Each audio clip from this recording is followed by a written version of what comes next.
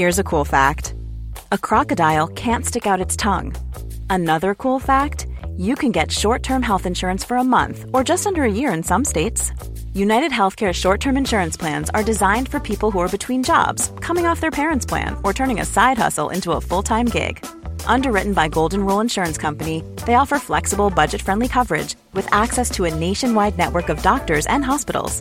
Get more cool facts about United Healthcare short-term plans at uh1.com. Quality sleep is essential. That's why the Sleep Number Smart Bed is designed for your ever-evolving sleep needs. Need a bed that's firmer or softer on either side? Helps you sleep at a comfortable temperature? Sleep Number Smart Beds let you individualize your comfort, so you sleep better together. J.D. Power ranks Sleep Number number 1 in customer satisfaction with mattresses purchased in-store. And now, save 50% on the Sleep Number Limited Edition Smart Bed for a limited time. For J.D. Power 2023 award information, visit jdpower.com/awards. Only at a Sleep Number store or sleepnumber.com. Hiring for your small business? If you're not looking for professionals on LinkedIn, you're looking in the wrong place. That's like looking for your car keys in a fish tank.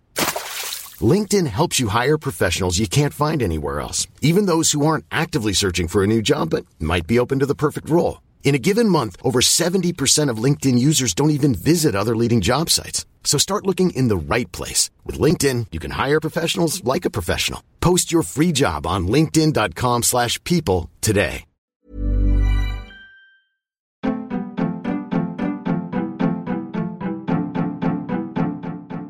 Welcome to The Other Hand, a podcast brought to you by CJP Economics, a collaboration between Jim Power and Chris Johns, where we discuss the intersection between politics, finance, and economics. Our back catalogue of podcasts can be found at our Substack website, and that Substack site also contains our extensive body of written work. Thanks for listening and reading. If you like our work, please share with your friends and sign up to our newsletter. Afternoon, Jim. Not too long since we did our last podcast, but there's so much to talk about, and we truncated that last one that we thought we'd do another one quite quickly. I've got a few things that I want to talk about, and I think you might be interested as well. One of the things that's caught my eye this week has been the controversy over Pascal Donohoe's election expenses, and I think there is actually a lot to be said about that. One of the things I would say to you at the outset, Jim, is if we are going to discuss this, remember that certain political parties in Ireland are very litigious, and that anything that we might say, it could easily be referred to my learned friends. So let's stick to the facts rather than giving too much voice to speculative material, if you know what I mean. Do you know what I mean, mate? I do indeed, yeah. Absolutely, Chris. Absolutely, okay. On more economic-y matters, there's stuff going on in the UK, of course, loads and loads of stuff going on in the UK that I think is worthy of discussion, not least the most recent economic data on retail sales and stuff that the Bank of England Governor Bailey has been talking about, the end of the beginning or the beginning of the end, using Churchillian language about the fight against inflation. Interesting stuff, as always, and quite often quite sad stuff coming out of Ukraine. But there's a couple of things going on there that I think is worthy of our attention. And of course, we haven't talked about markets for ages. They've had, with varying degrees of success, shall we say, a storming start to the year. One of the key themes emerging out of markets this year has been the unpopularity of US equities. That's something that I hope that we get time to discuss. What's on your agenda, mate? I was interested in Philip Lane's interview with Martin Wolf in the Financial Times. Was hoping to discuss it in the last podcast, but didn't get around to it. I was interested in the latest data from China during the week showing population decline. And Jacinda Ardern in New Zealand tickled my fancy as well in terms of what she's done in the last couple of days. So there's a lot there, sort of my agenda. Okay. Let's start with the controversy surrounding Pascal Donohoe's election expenses. Correct me if I'm wrong. I'm sitting here in the UK, so I may not have got the full story. There appears from an election long past to be some expenses that he failed to declare under Irish electoral expenses rules and regulations. It amounts to two substantive things, again, correct me if I'm wrong, which is some raffle tickets that an individual bought and therefore in a way supplied funds to Paschal Donohoe's electoral campaign. The amount doesn't appear to be more than a few hundred or a grand or two at most. And the other substantive thing appears to be a use of a van to put up electoral posters, with some controversy around that and also the timing of those poster placements. Somebody seems to have gotten upset about the fact that it was suggested it was done at night rather than at day. Have I missed anything out, Jim? No, that seems to be the story. It would appear to be a relatively small amount of money, but I guess from Paschal Donohoe's perspective, it is worrying because this controversy has been going on for the last week, and the more you have to explain yourself, the more difficulty you're in. Looking at it objectively, it strikes me as a total waste of time to be focusing in on something like this, devoting parliamentary time, etc., to this, given all of the other significant problems facing us, particularly housing. That's really the only thing that should be discussed in the Dáil at the moment, in my view. But this is politics, and clearly there is somebody out there that is funding the investigation of politicians in Fianna Fáil and Fine Gael. You know, we've seen the revelations about Robert Troy, Damien English, and now Paschal Donohoe. This is going to run and run, and I'm not for one moment defending mistakes or whatever that were made by certain people. And in the case of Damien English, you know, he blatantly failed to declare ownership of a property in a planning application. But so that's different, I guess, than what Paschal Donohoe is meant to be guilty of. But it just shows you how dirty politics is becoming here now. And that's the world, isn't it? Has it always been that way, Jim? I remember when the George Lee, lately of RTE, was elected as a TD and ran out of the place after about 10 minutes. And I'm not sure we ever got a full explanation as to why he was so quickly put off Irish politics, but I suspect its dirty nature may have had something to do with it. But the funding thing for Paschal Donohoe, a number of things about it strike me about it. First of all, if somebody's done something wrong and fesses up to it, fine, then let the punishment fit the crime. And what is the size of the crime? Certainly, I don't think it meets any materiality tests.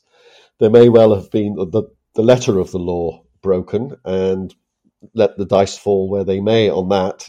There are rules and regulations and presumably punishments and sanctions ranging from a slap on the wrists to whatever, and that process must be allowed to play out if the gentleman concerned has done something wrong. But it strikes me that the amounts involved are so trivial that materiality issues are just, or criteria would not be met here. But more generally, I think that we need, or the Irish media anyway, needs to step back and have a think about just who is doing all of the criticism here. Have you ever heard of somebody called William E. Hampton? No, I can't say I have, Chris. Okay, 2 years ago, or maybe 3 years ago now, I think it was, Sinn Fein revealed that it had received £1.5 million sterling from the will of an English recluse, William E. Hampton.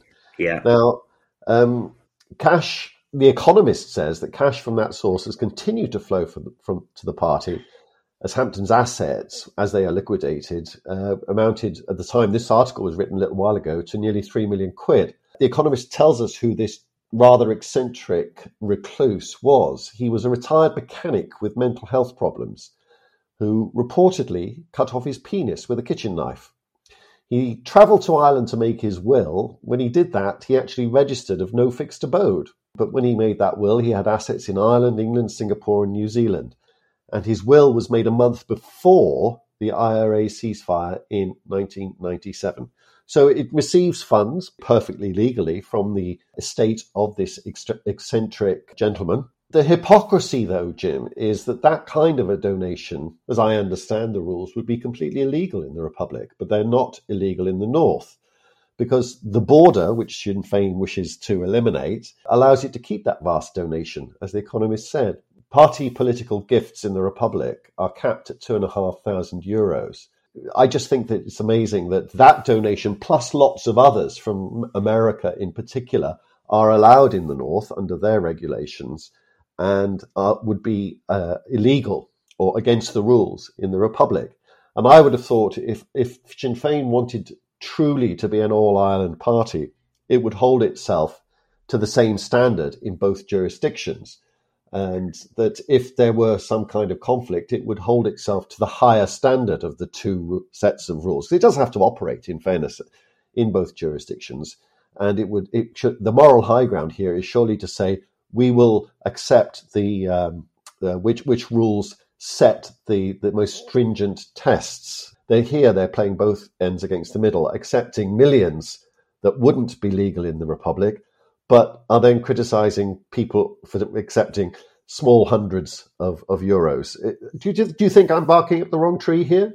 No, I don't actually. I think the point you make about that Sinn Féin donation is, it's quite incredible that could happen. And I agree. I mean, Sinn Féin says it's an all-Ireland party, has said it again. I've heard it in the last week. And that was in relation to Mary Lou McDonald's refusal to take part in that summit. And Michelle O'Neill was representing Sinn Féin, but Mary Lou McDonald was claiming it's an all-Ireland party, so she should have been asked there as well. So you can't be both things. And you assume they want to be an all-Ireland party, so they have got to obey the rules to the highest standard, which is at the moment in the Republic. So yeah, I think there's a huge level of hypocrisy. But I think with the Paschal Donohoe situation, we're wasting an awful lot of time on a pretty trivial issue. He did something wrong. He has apologized for that. It's now time to move on and focus on the big issues in the country. It sickens me. It's politics, and I actually don't believe. I mean, in the case of George Lee, the pressures there came from within his own party rather than outside of his party. And so I don't believe politics was as dirty then as it is now. I think it's now very sinister, but that's a global phenomenon. As I said earlier, there is somebody out there funding the investigation of every politician in Fianna Fáil and Fine Gael.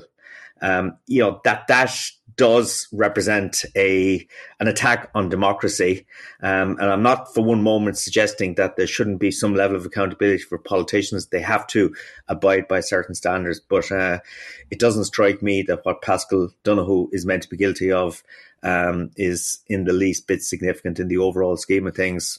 I might both agree and disagree with you that this is, first of all, agree with you that this is something that we shouldn't be talking about. There are much bigger issues. But because Sinn Féin is making it a big issue, I think it behoves everybody in the media, even us with our tiny presence in the media, to try and examine it in the round and to, as I suggest, argue and point out the hypocrisy. The Irish Times has, I think last autumn, published an article about an opinion poll that was commissioned or paid for, or both, I'm not quite sure which, by Sinn Féin, that involved the spending of €7,000 that it didn't report properly. And there was some controversy about that. So that there have been spending issues or questions raised about Sinn Féin. That particular one was whether that spending was declared by Sinn Féin or whether it was the Irish Times questioning it that caused the spending to be declared. Another thing to say about the rules, and of course they should never be broken, whatever they are, but the rules in Ireland are weird. You probably know the name Carl Brophy. Yes, indeed. I think he's CEO of something called Red Flag. Would that be right? Red Flag, yeah. And he pointed out this morning that under the rules, you could be a barrister in Ireland, theoretically, and he's not saying that this has happened, but in a tweet today, I think it was, put out that you could be a barrister in Ireland, give thousands of hours of your time to any political party, not receive any money for it, and then by sheer coincidence, later on, when that political party is elected to power, be given a judgeship. No connection between your donation of time and the judgeship, of course. We wouldn't suggest any impropriety in that way. But under the rules, he or she wouldn't have to declare that work that they had done for the party. So the rules are weird and possibly need looking at as well. But I do think that we probably have discussed it enough. But the bit where I disagree with you, Jim, is I think that we need to play a role in exposing this. And we need to remind everybody that just as this article I'm referring to in The Economist, which was a while ago now, talked about the leaflets that are handed out at dinners, dances and bars in Boston and New York, and begin with the phrase, "Dear friends, congratulations, you have been selected to end 800 years of British misrule in Ireland." That was NORAID, and that has since been surpassed by an organisation called the US Friends of Sinn Fein, which, according to this article, has raised more than £11 million sterling. So, again, I think that we need to have all of the facts in the public domain to enable everybody to make a judgment as to whether what Pascal Donohoe has done amounts to a mortal or a venial sin, to use a very old-fashioned set of words. I don't know Pascal Donohoe. I don't know him at all. I have actually met him once. I've seen him obviously perform on the political stage many, many times. I have shaken hands with him once. And I must say, on every interaction, whether it be remotely or in person, he has struck me as being a man of the highest intelligence and integrity. So I'll leave it at that. I would totally agree with you on that. I know him, I've met him, and I would exactly reflect those feelings about him. Okay. Now, while we're on the subject of Sinn Féin, I don't know whether you saw, there was an article, I may have been in the UK only edition, I'm not sure, the Sunday Times a week or so ago, an interview with Mary Lou MacDonald. One of the things about that interview that struck me was the questioning about the United Ireland prospect of, as you might expect, and her attitude towards the financing of it. And I was reminded of a comment made by one of our listeners on the podcast. I forget who it was. It may have been a chap called Sean, at least that's how he identifies himself, made the very substantive point that Sinn Féin have never campaigned for a united Ireland provided the UK pays for it. Their negotiating position, should it ever arise that they're across the table from a British Prime Minister negotiating a united Ireland, and they say, well, we're going to unite Ireland now because we've had the border poll. Will you pay for it, please? And I just can't imagine what the UK Prime Minister would say at that point. Well, actually, I can. And so I think that their negotiating position is going to be very weak, because in this interview, she clearly indicated that she does expect the British to make a significant financial contribution post any reunification. Bizarrely, the one thing that she mentioned specifically about the financial contribution in this interview was about pensions. Now, I'm quite sure the British government will honour any state and or civil service pensions that it has to pay it. From a legacy perspective. But at the moment, for example, if you imagined Mary MacDonald sitting in front of Rishi Sunak and Jeremy Hunt, the Chancellor of the Exchequer, saying, yes, let's do United Ireland now, and that 15 billion a year subvention, we'd like it to continue, please. Can you guess what they might say? Absolutely, I can well guess.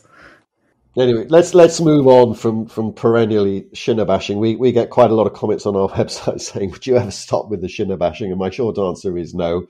But we will stop for today. There's a number of stories that are building at the moment. One is the ongoing correction in the global technology sector. Today we have Google announcing 12,000 job layoffs, which is 6% of its global workforce. Yesterday we had Microsoft, 10,000 jobs, 5% of its workforce. This comes on top of companies like Meta, Stripe, Amazon, Salesforce.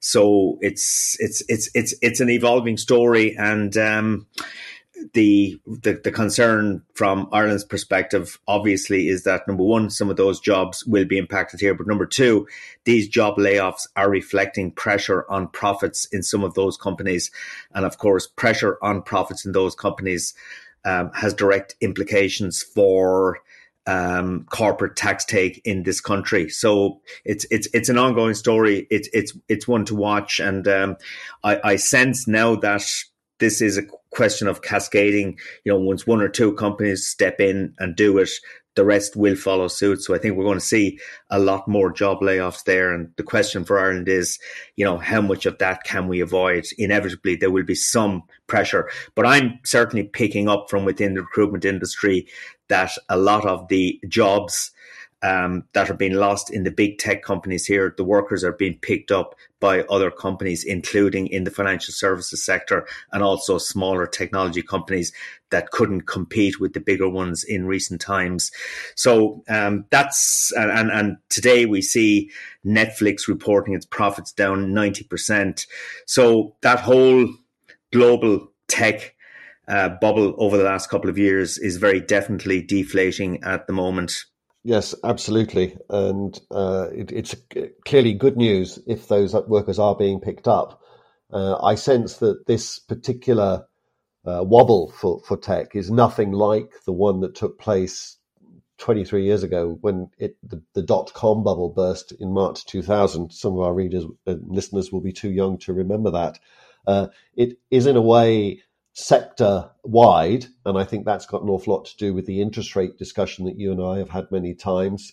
These kinds of companies, because of the stock market valuations that they were on very rich valuations, are particularly affected by higher interest rates for all sorts of technical reasons. So it was inevitable that their valuations would come down by more than the rest of the market, actually. That's what has happened. They have a particular problem, as we've mentioned before, with advertising-based business models. Companies that do rely on advertising, I think, are going to struggle in this phase of the cycle. I don't know whether that's a permanent thing or not, but certainly because advertising spending is one of the things that all corporations cut during a cyclical downturn, anybody exposed to advertising revenues is going to be particularly badly hit. And so things like Twitter and Facebook do come to mind, but companies like Apple and Microsoft don't. But all of these companies have, as well as these sector-wide problems, commonalities, if you like, they have very specific issues going on that sometimes are specific to the individual company and aren't relevant to others. Facebook betting the farm on the metaverse, for example, is specific to that company to the point where it changed its name. Apple's tribulations in China are kind of specific to that company, and so on. And so I think there's lots of things going on, but the sector as a whole won't experience the dot-com crisis that it had, that took years and years and years to work through.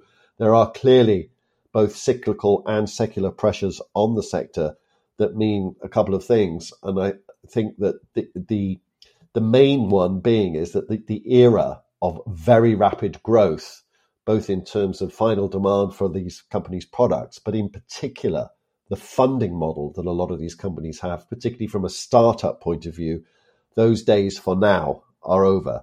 So rapid growth has gone.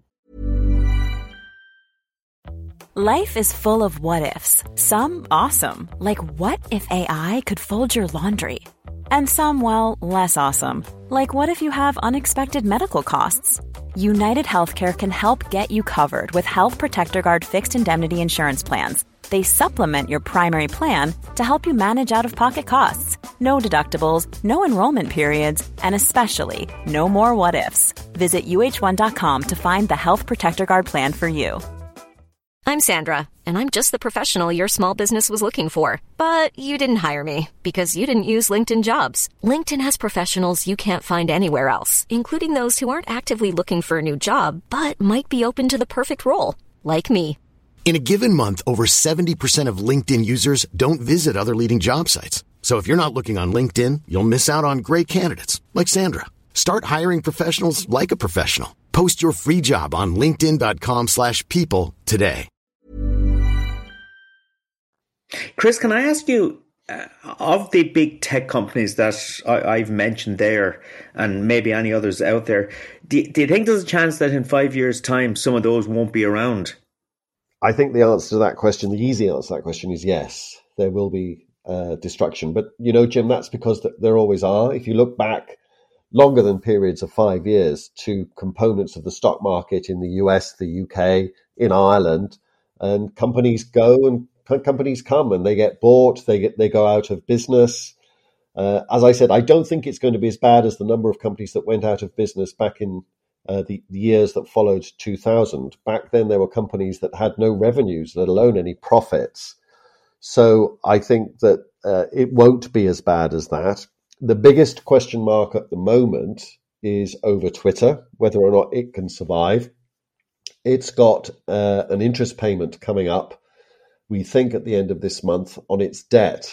Elon Musk had to buy Twitter for $44 billion, and we think that that involved around $13 billion of debt at an interest rate of about 12%, actually, quite eye-watering. So there's a lot of interest. We think between 1 and 2 billion coming due this year on that debt. Twitter's problem is that its revenues have fallen a lot as advertisers have deserted the platform because they're not very pleased with Mr. Musk's public profile and the sorts of things that he's done, flouting or having rows with regulators, putting Donald Trump back on the platform, that sort of thing. Elon Musk himself has told us that Twitter will have negative cash flow of about $6.5 billion this year, including interest payments. With only about $3 billion in revenues and $1 billion in cash, there's a $2.5 billion funding gap. So that's why people are asking all sorts of questions about whether or not Twitter can survive. For what it's worth, I think it will. I think he'll get some money from somewhere, if not his own pockets, because he has got a few more Tesla shares to sell at much lower prices. He won't want to do that because Tesla, which he does still own a considerable chunk of, that fell 65% last year. So if he was to start selling Twitter shares again, which is already done, to fund at least in part, if not all, the $26 billion he's put into Twitter. Twitter, he paid 44 for, 26 plus debt, plus some other funders. It's said by analysts is now worth not 44 billion, but around 15 billion. So a company that's still worth 15 billion is still worth 15 billion. So it's not necessarily going to go under. You'd have thought that somebody would be willing to buy it for a knockdown price, for example, should Musk sell it. The case, I think an awful lot of Twitter advertising revenues would come back if Musk stopped being the CEO, for instance, and went away in some shape or form. So I think, yes, there are lots of questions about the survivability of Twitter. Even that company, I think, will survive in one form or another. I'm not 100% sure. For the sake of everybody that works there, I hope it does. But I think he's already fired half the workforce, hasn't he? He has indeed, yeah. Chris, moving away from technology, the other trend we see at the moment are investment banks experiencing difficulties. Goldman Sachs profits were down, I think, 66%. Deutsche Bank today has announced that it is not going to pay investment banker bonuses, or at least it's slashing them by 40%, but it's going to continue to reward traders. It's clear that the global economic difficulties, rising interest rates, starting to have an impact on the financial service industry. Would you fear that that has a distance to go and that this could actually turn into a significant correction event for the equity markets? I turn the question back to you, Jim, and ask you what you think about the prospects for the world economy are this year. If there's a deep recession coming, then traditional sources of revenues for these companies are also going to be under an awful lot of pressure. Companies like Deutsche Bank and Goldman Sachs make their money from various sources: share trading, just punting on the markets, taking commissions, and all the rest of it. And there's an analogy here with the tech companies. Tech companies that have exposure to particular cyclically threatened form of revenue, advertising revenues, the extent to which they're going to be in trouble will depend in large part on the extent and length of the cyclical economic slowdown. Similarly, what happens to these bankers when the global economy turns down is that the number of shares that are traded on stock exchange goes down, their value goes down. So if they're taking a small cut of every trade on commission and things like that, or spreads, their revenues go down. So they're very cyclical companies. The reason why there is also a read across from the tech space is that, not just as with tech, not all of these companies are the same. they either have these very exposed revenue sources or they have very diversified revenue sources. Goldman Sachs is very exposed to the global economic cycle via the number of shares traded, via those spreads and commissions, but also from things called mergers and acquisitions. When the global economy turns down, companies typically don't buy each other. And therefore, the massive fees that are generated when two companies merge or buy each other, companies like Goldman Sachs really make large amounts of money. And deal flow really, really slowed down last year. And there are other sources of revenue like the issuance of new equity, the issuance of new bonds. These things take a hit. So if you told me that the world economy was in deep, deep trouble, I would say these companies, for the short period, are in deep trouble. But there are companies like Morgan Stanley, for example, who reported these headwinds last year, another global investment bank, but it has done a much better job of diversifying its revenues than Goldman Sachs has. Goldman Sachs has tried to diversify its revenues into, for example, consumer and retail banking, something called Marcus, it set up a few years ago. Well, that has been a cash drain. That hasn't clearly been as successful as they hoped it would in terms of diversifying its revenues. So for a given dollar of profit that Morgan Stanley and Goldman Sachs makes, the market, investors, place a higher value on Morgan Stanley's dollar of profits than it does on Goldman's because they're more stable and more predictable. And Goldman's would like to be more like Morgan Stanley, but so far has failed. So I don't think any of these companies are necessarily going to go under, but I do think that some of them are clearly in some short-term difficulties. There are particular difficulties associated with one or two European banks. Credit Suisse comes to mind. Their difficulties have been very well publicized, but they're very specific to that company. Again, that's a comment I made about the tech sector as well. Deutsche has been in difficulty for a long time now. I still think needs an awful lot of sorting out. It's not threatened. Its existence is not threatened, but it clearly is still in major need of rethinking and reconstruction. Chris, moving on, I mentioned in the introduction that a story that interested me this week was the surprise resignation of the Prime Minister of New Zealand, Jacinda Ardern. She's been in office since 2017. She represents the Labour Party, and it is currently polling at the lowest level since the election in 2017. And there's an election due on October 14th of this year. And her lack of popularity is being attributed to inflation, rising interest rates, rising crime, and falling house prices. And having been the hero during the COVID period and for a little bit thereafter, she certainly has lost a lot of popularity, and her view is that she's now leaving politics because she hasn't the energy to keep doing it, and she said she would be doing a grave disservice to New Zealand. I guess there's two ways of interpreting that. One is that it's an admission of political failure. Secondly, it's making a decision that very few politicians make to get out at the right time, because every political career ultimately ends in failure. She seems to be preempting that and is getting out before things get worse for her. Were you surprised? Yeah, I was actually, because I know how popular she has been in New Zealand. I'm aware that her standing in the opinion polls, her party's standing in the opinion polls has fallen, and her own individual popularity rating has fallen. So that there are two possible explanations, as you say, Jim. One is that she was getting out ahead of a defeat in an election. I think that's the cynic's interpretation. I would choose, from what I've seen, I'm no expert on New Zealand politics, but I would choose to believe that her words, which are that she has very little left in the tank now, and that the time has come for somebody else to take over. Whether one agrees or disagrees with the policies that she has pursued, particularly with COVID, but also other policies as well, I think she's a politician of integrity. And I do think that she has genuinely believed the sorts of things that she has done. And I think she's a truth teller. So I would give her the benefit of the doubt and say that she's getting out because she thinks it's the most opportune time to do so for her for personal reasons rather than nakedly political ones.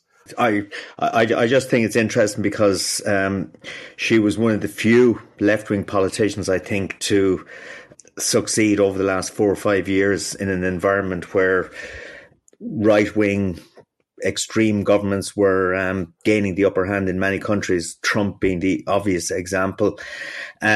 Moving across not too far from New Zealand, in fact, to China, the statistical agency in China published data this week showing that last year the population fell by 850,000 to 1.4118 billion. This is reportedly, it is the first time since 1961 that the population has declined. And that was the year when Mao's Great Famine was in full flow. And India is now probably has overtaken China in terms of population. The implications of this for China are obviously significant in the sense that, aging populations imply increased spending on healthcare, on pensions, and of course you have less younger workers supporting more older workers and so on, because declining population is it is happening because of an aging population. Do you read much into this, or? Yeah, I saw Paul Krugman's piece on this in the New York Times the other day, which he says it's big news for all of us. And there is that age-old cliche, demography is destiny. And like a lot of cliches, it actually contains quite a bit of truth. There's the caveat that nobody really knows anything about Chinese statistics, but be they about the economy or indeed population.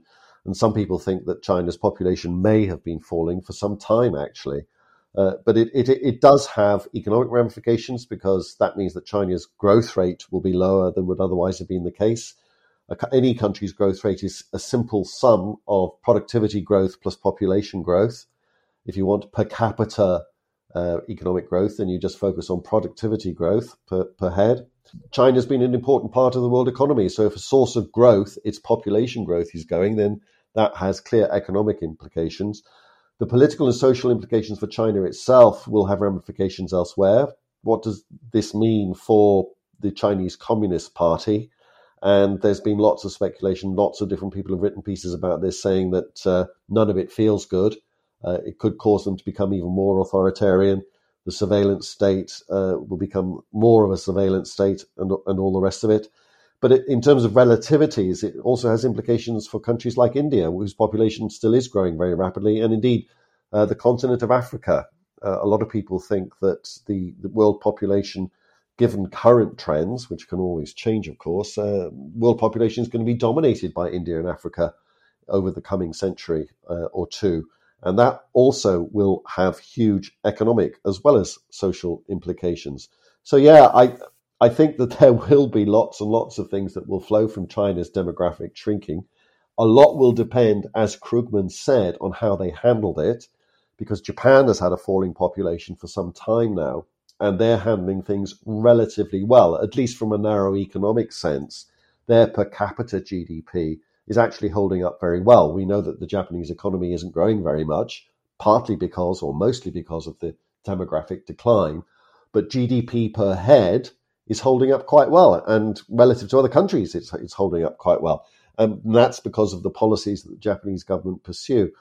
Whether or not China is able to do this, I think is an open question. And I sense that Paul Krugman had his doubts, to be honest. And frankly, so do I. I don't think that the iron fist of control being wielded by Xi Jinping is sustainable in the longer term. I think something will crack. Either he will be replaced or the population will rebel, or some combination of the two. I know there's very few signs of that at the moment. Maybe there were a few rebellion signs during the latter days of zero COVID. But the Chinese Communist Party does exert a very tight grip. And ultimately, as we've seen with tight communist grips on countries historically, that usually comes to an end. The last time I looked at UN population projections, the suggestion was that roughly 50% of global population growth out to 2050 would come from countries that could be described as underdeveloped countries. So, and a lot of those are in Africa. And the challenge, of course, is, can those countries absorb that sort of population growth without creating serious social and economic problems? And one of the possible implications of that is that the whole migration thing is going to become a much, much bigger issue. And of course, that could be exacerbated by climate-driven migration as well. So I think that's going to be a massive political challenge over the coming years. But it's also interesting. I believe Janet Yellen was in Africa during the week, and China has dominated investment in Africa in recent years. There's a suggestion that the Chinese may be backing away a little bit from that. And is there a possibility that the US is now going to move into Africa and start buying up cheap assets because it recognizes this population growth, this potential for strong economic growth at some stage? I think a lot of that involves big strategic thinking. And I don't think there are too many countries in Europe that are involved in deep strategic thinking at the moment. Ironically, the deep strategic thinkers tend to be totalitarian. You may not like their strategy, but they do have a long-term one. And the other big strategic thinker out there is clearly Joe Biden. And we know that he's in a little bit of local difficulty at the moment. But big strategic leadership, it's in the big countries. Unfortunately, it's lacking here in Europe. But our relationship with Africa over the next century or two is going to be very, very important strategically. I suspect on the basis of recent history, we're not going to handle it well here in Europe, at least. Chris, the final topic I'd like to discuss quickly is Philip Lane's interview in the Financial Times. As you know, this time last year, Philip Lane, as chief economist of the European Central Bank, was very much in the inflation being transitory camp. And he certainly didn't believe at that stage that interest rates would have to rise by very much, if at all, in response to this transient inflation problem. Clearly, history has proved him wrong in the sense that the European Central Bank has taken rates from 0 in July to 2.5% at the moment, with further interest rate increases to come over the coming months. In this interview, which Martin Wolf conducted, he was trying to defend what the European Central Bank is doing in terms of interest rates. He has argued that he doesn't believe that loose monetary policy was responsible for the inflation problem we're seeing at the moment, because he cites 5 years of low interest rates and no inflation as evidence of that. But I think the more important thing was Martin Wolf challenged him on, increasing interest rates in an environment where excessive demand isn't the problem.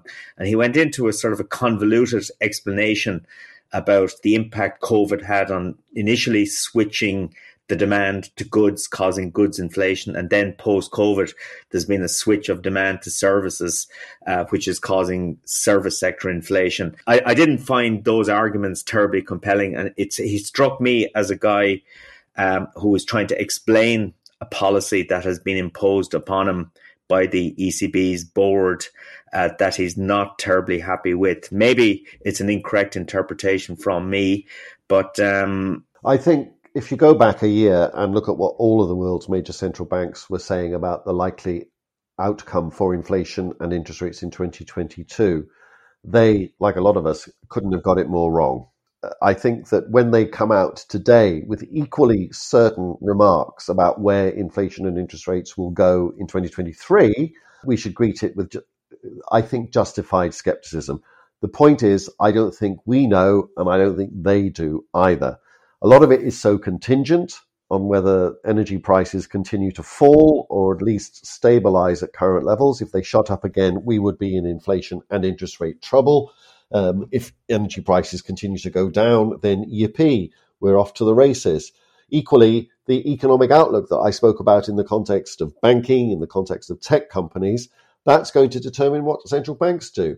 And their forecasts, there is probably better than other people's forecasts, but they're still going to be wrong. And it's the extent to which they're wrong. They will react to the data.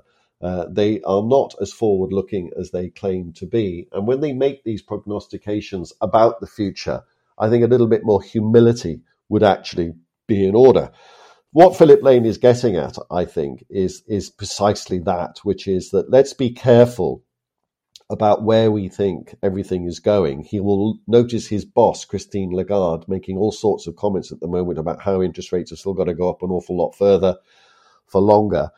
And I think what he's trying to say, and as you say, Jim, that might be a bit clumsy the way he's saying it, He's just saying, let's have a wee bit of humility here. We've gotten it so wrong in the past. The ECB in particular has a long track record of getting it wrong, not just last year, but in previous years as well, particularly at big turning points. So I think he's just saying, let's be humble about this. We don't know enough about the economy to be able to be sure about what we're going to do, and we're going to react to the data.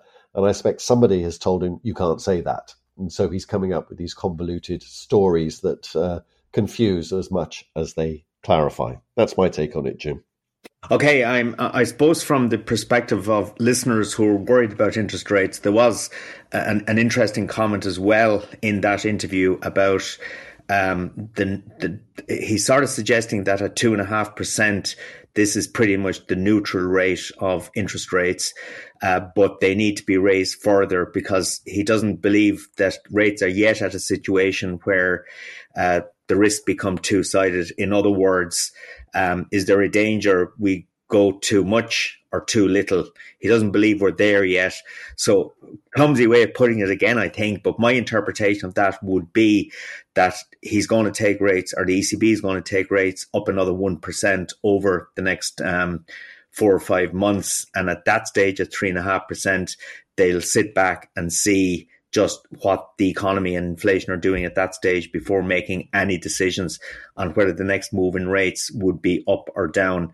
But I suppose from a consumer perspective, from a business perspective, I think the safest assumption to make at this stage in terms of assessing risk is that rates will go up another 1% in the first half of 2023. Famous last words, Chris. Yeah, well, on that cheerful note, Jim, or not so cheerful if you are a mortgage holder, I think we should probably call it. And thanks for another great discussion. Speak to you next time. Super, Chris. Thank you. Bye.